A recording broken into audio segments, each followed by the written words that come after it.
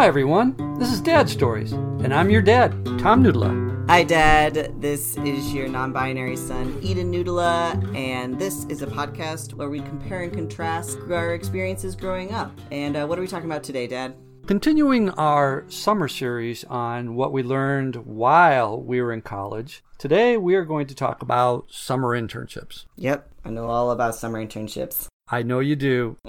For me, summer internships were really not part of my college experience, but we had substitute activities. So internships, I think, were something that evolved between my generation and yours to where they are with your experiences versus my generation, which I don't think we had as organized or effective means for what summer internships were all about. In light of that, I think it would be best if maybe I turn the gavel over to you as the resident expert in this two-person team, and maybe you can share with me what you know and what your experiences were like in your internship lifetime.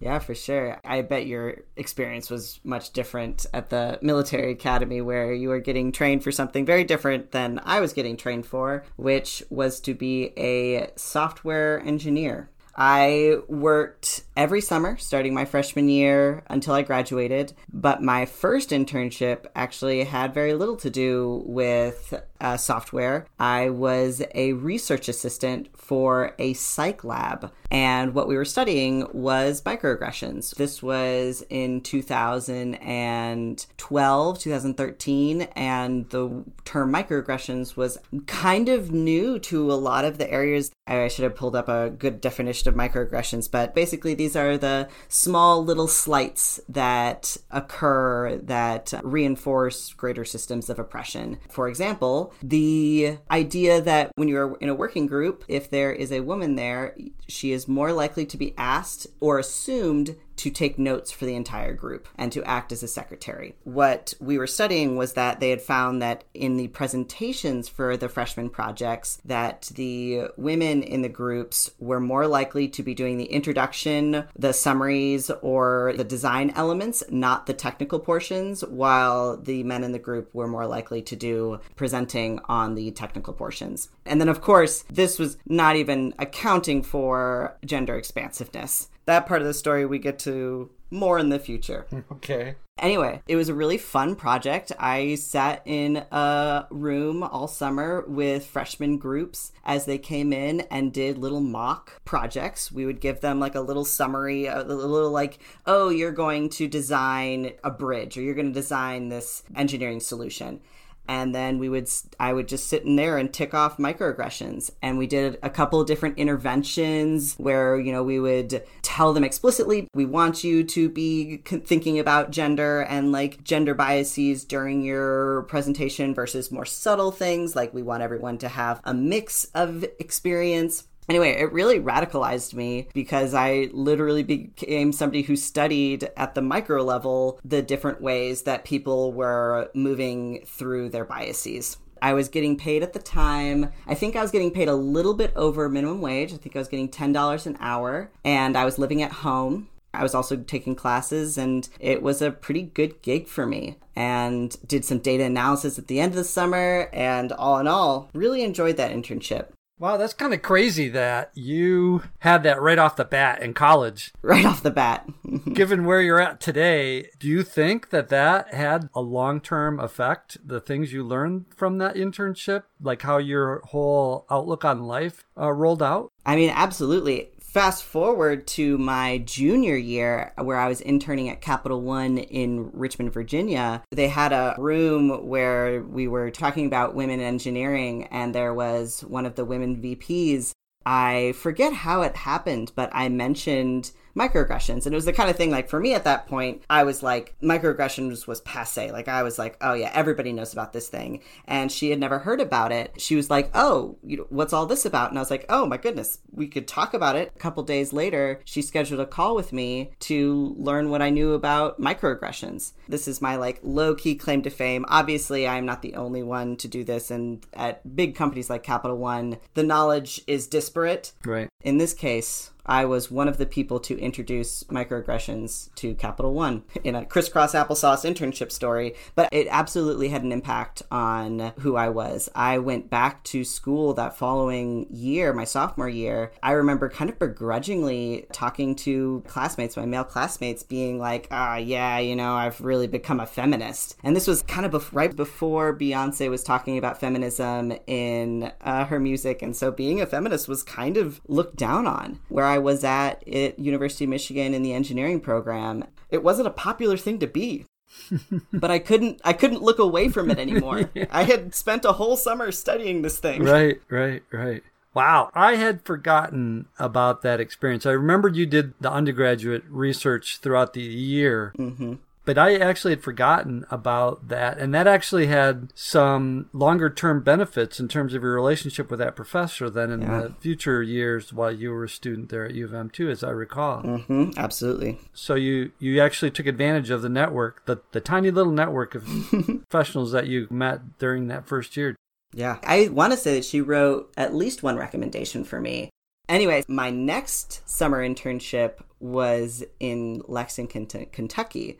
And the thing that was fun about that was that right before that, I was studying abroad in Spain and did not plan on having a summer internship. But all of my friends were getting these summer internships and I was feeling left behind. It was the kind of thing of like, oh, like, you know, if I don't get a summer internship, I'm going to not be able to be an engineer in the professional working world. This does not quite apply, but it kind of is bringing up I did a little bit of research for this episode and I stumbled upon something I want to talk about maybe a little bit later, but talking about unpaid internships. So all of my internships were paid. Most of the housing that I was doing was subsidized, and I was getting paid well over minimum wage, over $20 an hour for most of the time that I was interning, which is very unique. It's very different, the experience of tech and engineering students versus most other majors. Because most other majors, if you want to be working during the summer in your field, it is unpaid labor. One of the things that I found that was interesting, kind of compared to my fear of never being able to get a job if I don't get an internship, is Malcolm Harris wrote a book in 2017 called Kids These Days, Human Capital and the Making of Millennials. One of his foundings is that college grads who had done unpaid internships were less than 2% more likely to get a job. And when they did get a job in the field, they were paid less if they had had an unpaid internship. Oh, wow. Yeah. Wow. So I would love to dive into that because unpaid internships, I feel like, are a perfect microcosm of or petri dish for how privilege shows up, because you can't participate in unpaid internships if you don't have some sort of way of paying for living. I think about work ethic. It's a whole mess. Interesting. Well, you know, your brother Bobby did an unpaid internship. Mm-hmm.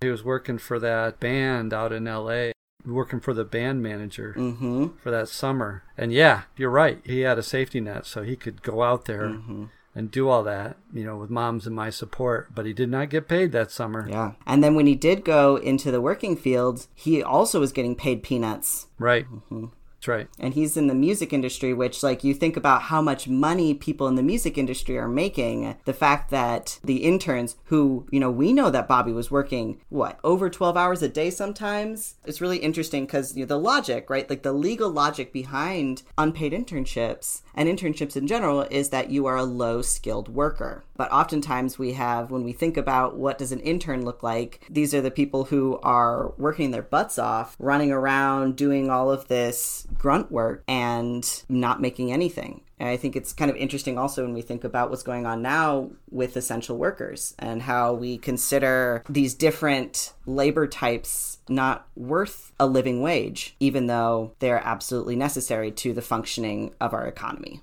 Yep, that's an extension of that thought. Absolutely. As a counterpoint, though, I want to say, doesn't the student get some value out of working in their field that is, while not financial, some form of capital that should benefit them later in life? Well, I guess my first question is what do you mean by capital in this sentence? The knowledge. The knowledge of their industry. the question is, do students get value from their unpaid internships? And does that translate into actually being able to perform better in their industries? And I think what, Malcolm Harris is saying here is no, that you are only a little bit more likely to get a job, and also you are more likely to get paid less. And also, I think that the pushback here is that why aren't we paying people to do work? If the people are adding value, why aren't they getting paid? Regardless of if it is a benefit to the person or not, I think the pushback is more on the people who are engaging in what I would argue is an unethical practice of hiring people without paying them. Right. Great presentation of a dark side of the concept of internships. I mean, also, some people can't access it. One of the things that Malcolm Harris talked about is also that unpaid internships are kind of the antithesis of the union worker, and how union workers are oftentimes older white men, and that the unpaid intern is more likely to be young women. And he did not indicate race. I think I said white men for unions, but it is just older men. And then these unpaid internships are often being filled by young women. So there's also this divide of privilege, even within the unpaid internships for people who can actually access them. Right. Mm-hmm. Well, are internships hard to get? I guess this is a good question. Are internships hard to get? I think it depends on the industry. I think that the perception is that they are hard to get. I think that it is in the interest of employers to present internships as challenging, but I suspect that it is a lot like the housing market, where there are plenty of houses, but they are just priced higher than people can access. Okay. So if a college kid wants to get an internship, they can? Yes, is my guess. I did a little bit of research into this beforehand. I would also argue that you don't need an unpaid internship to get into your field. Yeah, and those conclusions are noted. Mm-hmm. In your experience, moving back now to your specific experience again, where you were in Spain, deciding you wanted to get an internship because all the other kids that you were studying in Spain with were getting internship. Yes. Which kind of supports your conclusion about it. They're not hard to get. Okay, let's pick up the story. Yeah. So then I started searching frantically. And so most of the kids that I know had already gotten their internships back in the fall. And I was in Spain trying to get an internship back in America. I stumbled upon this last-minute internship that Lexmark had put up and applied, and it was for a usability internship. So I was going to be studying how other people were interacting with their printers. I remember doing the interview at 10 p.m. and they loved me. They loved that I had been studying abroad. I got the internship. I was home for a week and then turned right around and went to Kentucky. So I want to interrupt you. I have an observation to make because I think, as I remember, there was some connection about how you observed personal behaviors your first summer when you were working for the professor and doing that testing, and that it would be a kind of a similar process for them, which is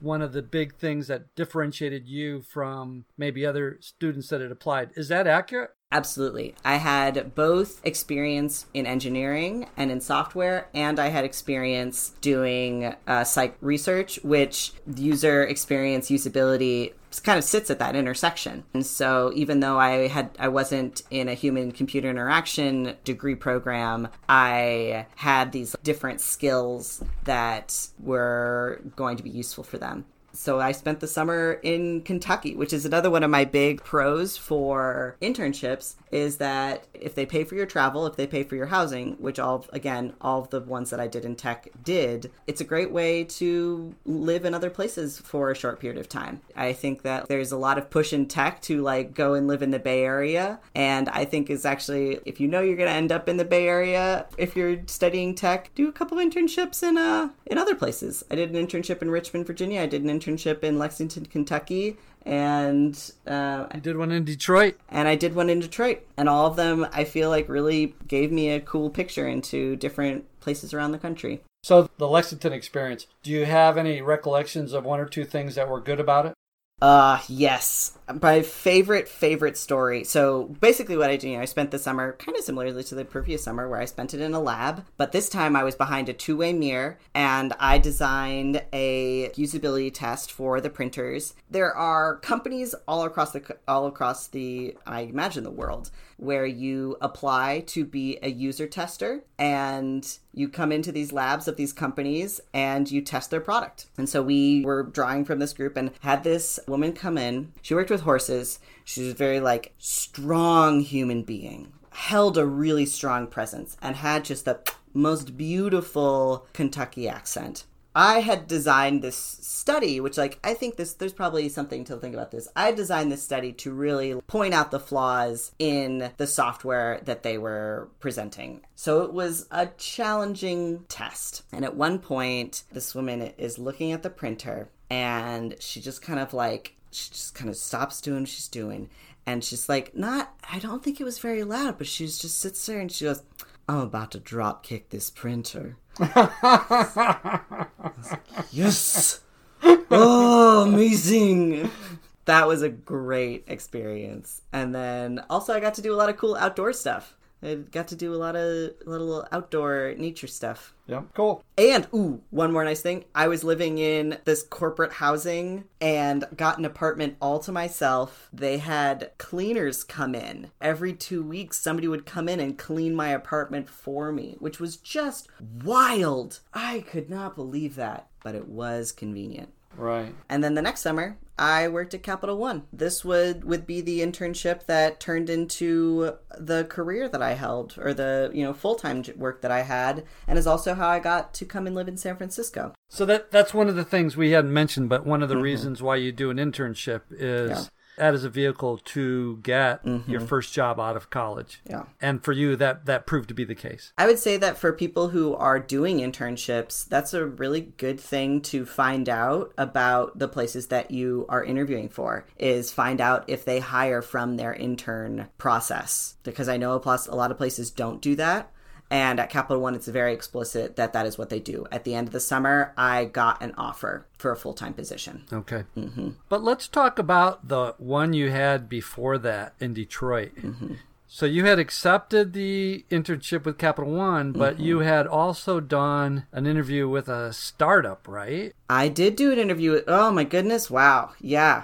Yeah, that was my internship in Detroit. So that was kind of cool because it was while I was in school. That is also an option that people can do. And that's another way to, if they are providing the means, is a great way to make money. If you can get a job in something adjacent to your field, it's another good way to develop skills. Yep, I worked in Detroit at a tiny startup, which was so cool as well because this was my first introduction to the startup environment. I was working with 9 other people, and we worked in an office building with a couple of other startups, and we were all sharing the same open layout field. This was also where I got introduced to the ping pong tech culture, which I have my qualms about. What is that?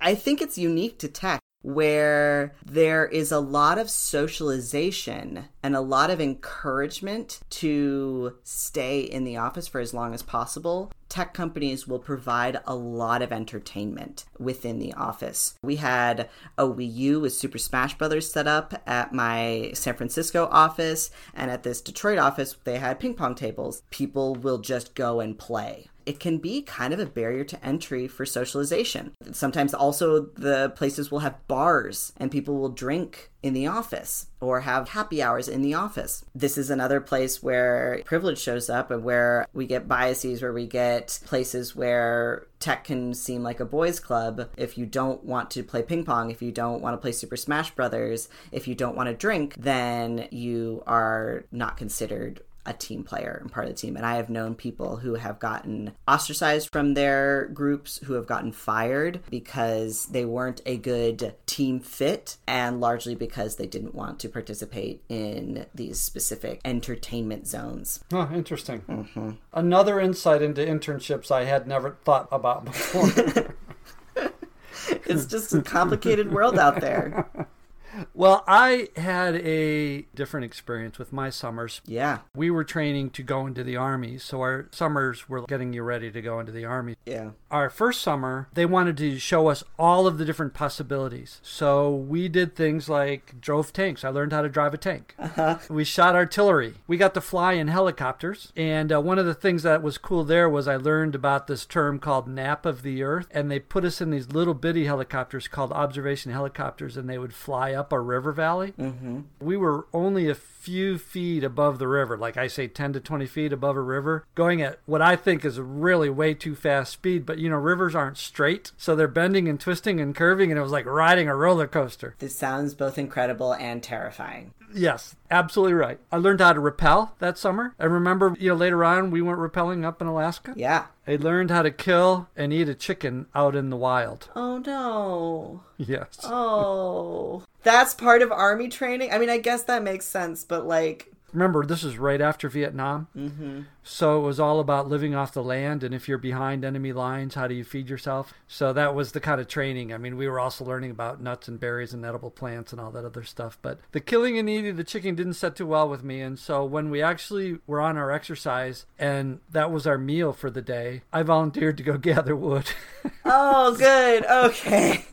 Well, I don't know if that's good or not, but I was definitely too chicken to stick around. You were too chicken to kill a chicken? Yeah.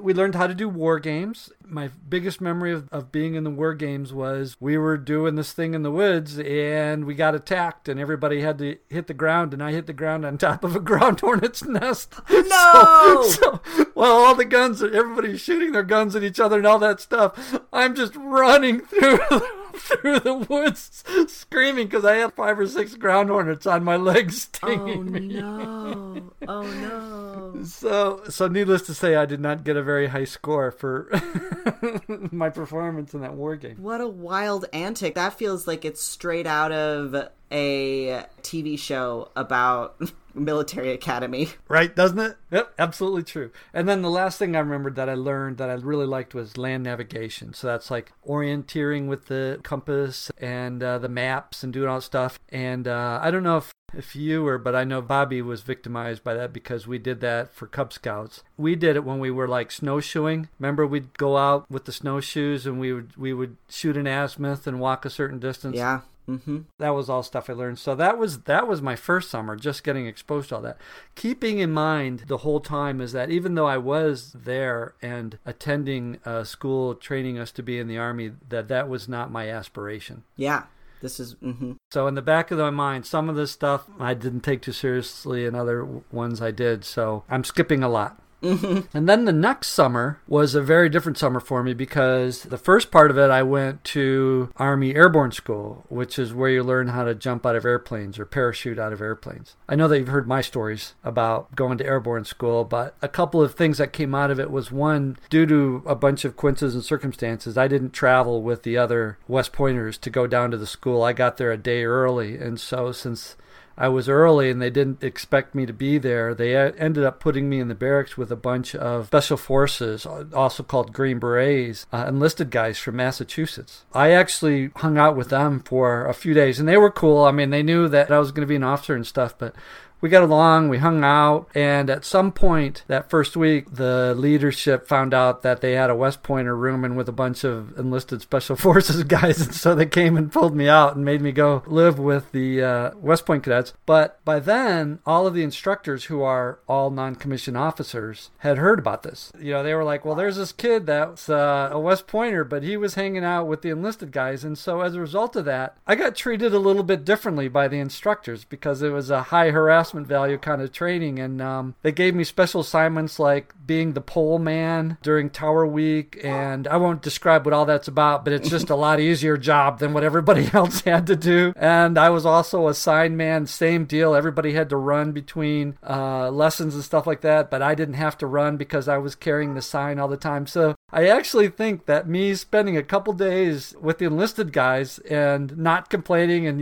just being part of the whole thing really benefited me in terms of getting harassed by the instructor corps. This is a wild story to me. This is something that I also feel like is interesting about your stories with the military is how much special treatment happens all the time. It also seems really arbitrary. I don't understand. Why was you getting accidentally assigned to the Green Beret barracks? Like, did they treat you poorly because they felt bad? Was it because you just everybody's like, ooh, Green Berets, and you were nearby them, and now you're the golden soldier? Nope. That's not it. Mm-hmm. So there is a separation between officers and enlisted. Okay. If you think about it as basic term, officers are the people that tell everybody what to do, and the enlisted are all the put-upon people. They all are the ones that have to dig the ditch and do all the bad stuff.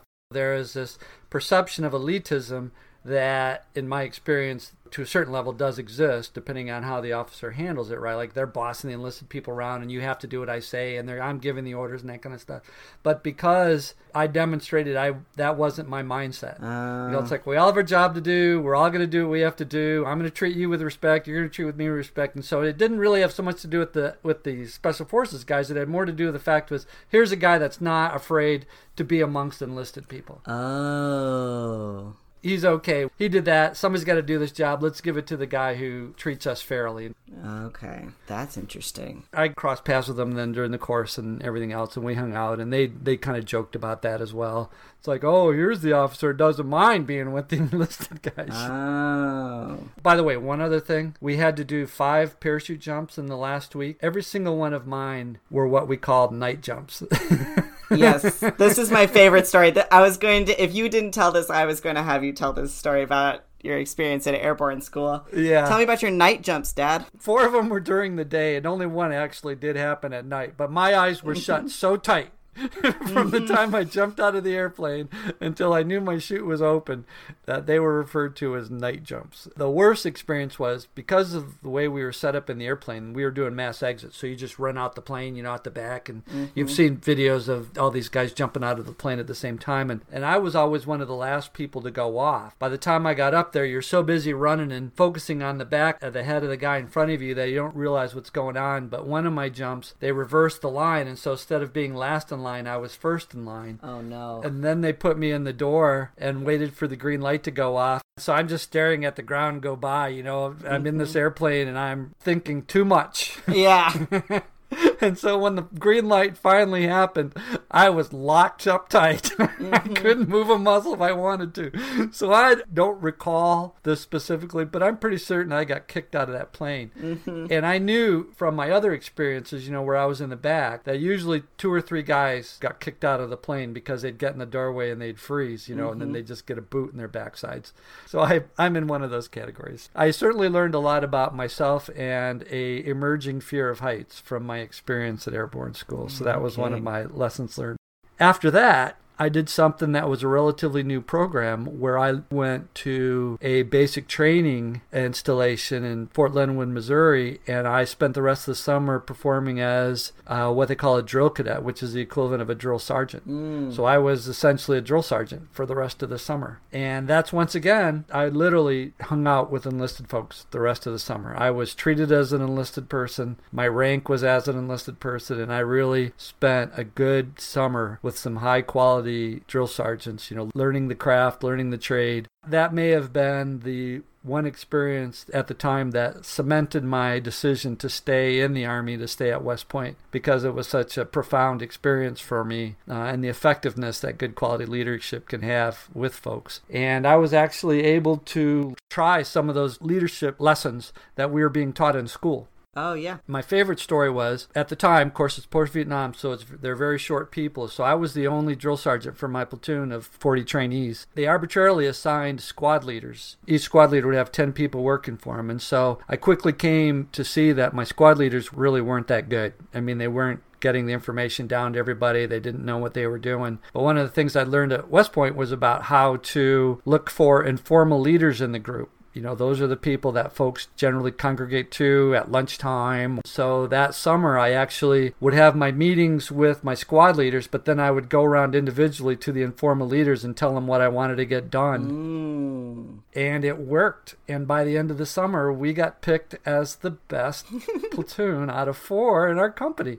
And we got a weekend at the rec services area at Lake of the Ozarks. So we got to go up there and they gave us rooms to stay in and we had speedboats and it was a really cool thing. So I got rewarded for something that really happened. I'm like, this is cool. I want to do this some more, which unfortunately it never got much better than that. But that was a great experience from my summer internship. Yeah. I have a question that maybe it's a little sensitive, so you don't have to answer it. You know, a lot of the stories of you in the military are, you know, a lot of it is about people chewing you out or being kind of mean. And I feel like that's kind of also how the media portrays a lot of military experience. And a lot of that hazing and harassing is coming from drill sergeants. And I'm wondering about like your experience being in that position of power, how you were handling that environment and that culture as a leader in that space. So the perception, I think, was more real than you'd realize. I did not see unprofessional things, like I didn't see any physical beating up of anybody or anything like that. So, I mean, you see a lot of that in Hollywood. But in terms of yelling at folks, having them do push-ups, that kind of stuff, yeah, that's a pretty regular thing. I don't want you to get the impression that I did not do that either, because I did. How do you feel about that? In the right context, we wanted the trainees, for example, to do a lot of push-ups because a strong upper body was necessary to be carrying the weapons and the equipment that they were doing. So if there was an occasion to drop, and we wouldn't drop them like for 100, you drop them for 10. And that was just part of strength building. You always had to make sure that they had enough to eat. I mean, you were always checking for their health. For example, they always talked about 9 out of 10 things in Missouri were poisonous. So before anybody could go into a foxhole, the drill sergeant had to go in first to make sure there weren't any snakes or poisonous insects or anything in the foxhole.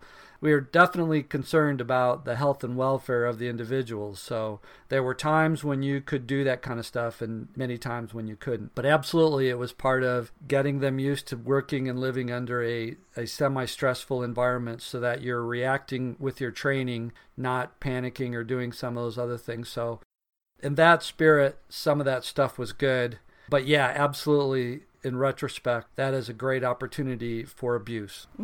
Yeah. Interesting thing about that summer was that was the first summer they introduced female drill sergeants to the basic training at Fort Leonard Wood. And our company didn't get any, but it's such an incredibly parallel story to the one I shared about women at West Point. Only at the NCO level. By that time, I'd heard it all before, you know? Yeah. I was in my junior year, and it's like, it's not going to be that bad. They're going to be good. Yeah, you got to get over it. I am confident the standards are not being lowered, blah, blah, blah. It's almost like that was the first time I was actually able to use what my own experience had taught me from West Point. But yeah, no, I mean, I'm not going to say I'm proud of it. You certainly have never heard me brag about dropping trainees for push-ups. Yeah, I've never heard.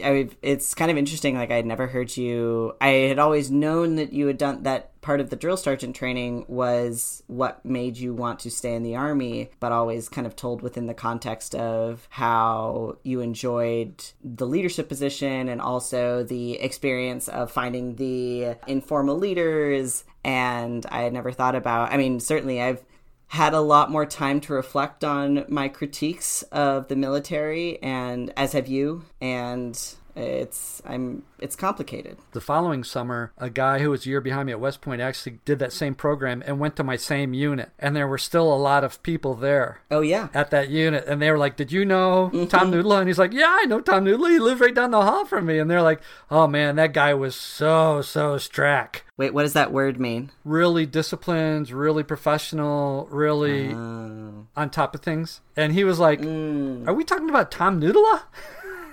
And it was like when we got back to school that fall, that was the first thing he did. He comes running up to me and he says, "Man, you got to hear the stories that they told about you." I don't want to belabor it too much. And then the last summer, it's kind of a mixture. I'm not going to go too much into it because it's also my study abroad. I was given an internship as a platoon leader for a tank platoon in Germany. And the only thing I want to say about that for this episode is that it was probably the most accurate depiction of what I ended up experiencing my first couple of years in the Army. So in that respect, it was very beneficial internship for that reason. On the flip side, we used to have to do these things they called alerts, and at least once a week we'd get called up in the middle of the night, and all the unit would have to come in and get their tanks ready, and it was to practice or simulate the event of when the Russians were coming over the border. Mm-hmm. And then we'd have to sit on our tanks with our tanks running and wait for the signal that we were going to go out to our defense positions or if they were going to have us shut down. Sometimes we'd sit there for hours. And you didn't know if it was real or if it was an exercise because everything was happening so quick. But you had to be on board. You had to be on the base. You had to be in your tank by certain times, and they were checking you and all that stuff. And then you'd sit around and wait. And that summer, I found a set of books that fit perfectly into my fatigue pockets, and those books were The Hobbit and The Lord of the Rings. So I read all 4 of those books while sitting on an M60 tank in the Fulda Gap in Germany. That's wild. This is kind of an interesting thing for the compare and contrast because, like, your internships involved being on a tank and jumping out of planes and yelling at people, and mine were mostly spent sitting in front of a computer or sitting behind two-way windows looking at people and printers. It's kind of complicated because you one of the things you talked about is it seems like you had a pretty clear... this is during the Cold War. Right. And the threat of Russian invasion was very real. Certainly now, I feel like post 9/11, what we're seeing now even with Trump, it's like I do not have a very positive view of the military or Americans' military presence in the world. And it's weird when I hear your stories thinking about, where are you supposed to be jumping into? Where is the plane? Who's on the ground that you are encountering? Who's at the end of who are the war games? Who's your enemy? And it's like, this is it doesn't feel fun in the same way. Well, it's worth thinking about it and debating it. And I think that's always useful. Mm-hmm. When you talk about the military, think about all that because all those questions are real, right? I mean, mm-hmm. In our training, there was no doubt what we were doing. But I wanted to say one thing on the compare and contrast. And I think it's a big difference. Is you were studying and preparing for a career that you thought you wanted to do. Yeah. I was studying and preparing for a career that I knew I didn't want to do. Mm-hmm. Now we look back, even at your early stage of life and my later stage of life, mm-hmm. You quickly left your profession after you worked there for a while. I retired from the Army 22 years of service. It just goes to show that hold up. Oh my goodness. Somebody said this to me the other day and I thought it was so funny. If God wants to punish you, they'll answer your prayers. Yeah. And that we do not know. We have no way of knowing what the future holds. I mean, I think that something that feels present to me, kind of to circle back to the unpaid internship, is knowing about your power and your worth, and that the future is really unknowable, and being able that you'll be able to find your way, and you don't need to compromise your value in order to get ahead. Yes. Possibly. I want to play around with that, because I think that there's a lot of things about this world that make that much harder to actually enact. If you don't mind, mm-hmm. I'd like to move on with a question for you. Oh, yeah. Back in my day? Oh, yeah. I had it back in my day. This is actually kind of funny because this is about childhood jobs. So kind of got a similar comparison to our subject from today. I recently traveled across the country with a friend of mine, and we listened to the childhood jobs episode, and they told me about their experience of being, I think, 10. And they had just started learning how to play piano. One of their mom's friends who owned just a regular B&B. They were doing a wedding, and they asked them to play piano at the wedding and paid them to play piano at the wedding. And my friend was like, in retrospect, I don't really understand how that all happened because I only knew 4 songs. And I think I just played the 4 songs on repeat over and over and over again. Yeah. I think they were just putting one on me. So. Right. Or maybe they were just wanting to get your friend to participate. Yeah. In the wedding in some form. Mm-hmm. Anyway, that's kind of a cool way to make money. Yeah. For a youngster. That's what I thought so too. Very good. Yeah. Do you have anything else to add in summary to the episode? I think this one was an interesting one. This was a tough one. I don't envy your editing for later. Yeah. We'll see how it goes. Do you want to hit our listeners with those details? Oh, yeah. So you can email us at dadstories at the following email address. It is dadstoriespodcast@gmail.com. And feel free to visit our website, which is at dadstoriespodcast.com. And you can download our podcast from wherever you download your favorite podcast. I had a lot of fun talking today, Dad. Yeah, got some surprises thrown in I wasn't expecting. I had a lot of fun, too. I love you very much. I love you, too. Talk to you soon. Talk to you soon. Bye. Bye-bye.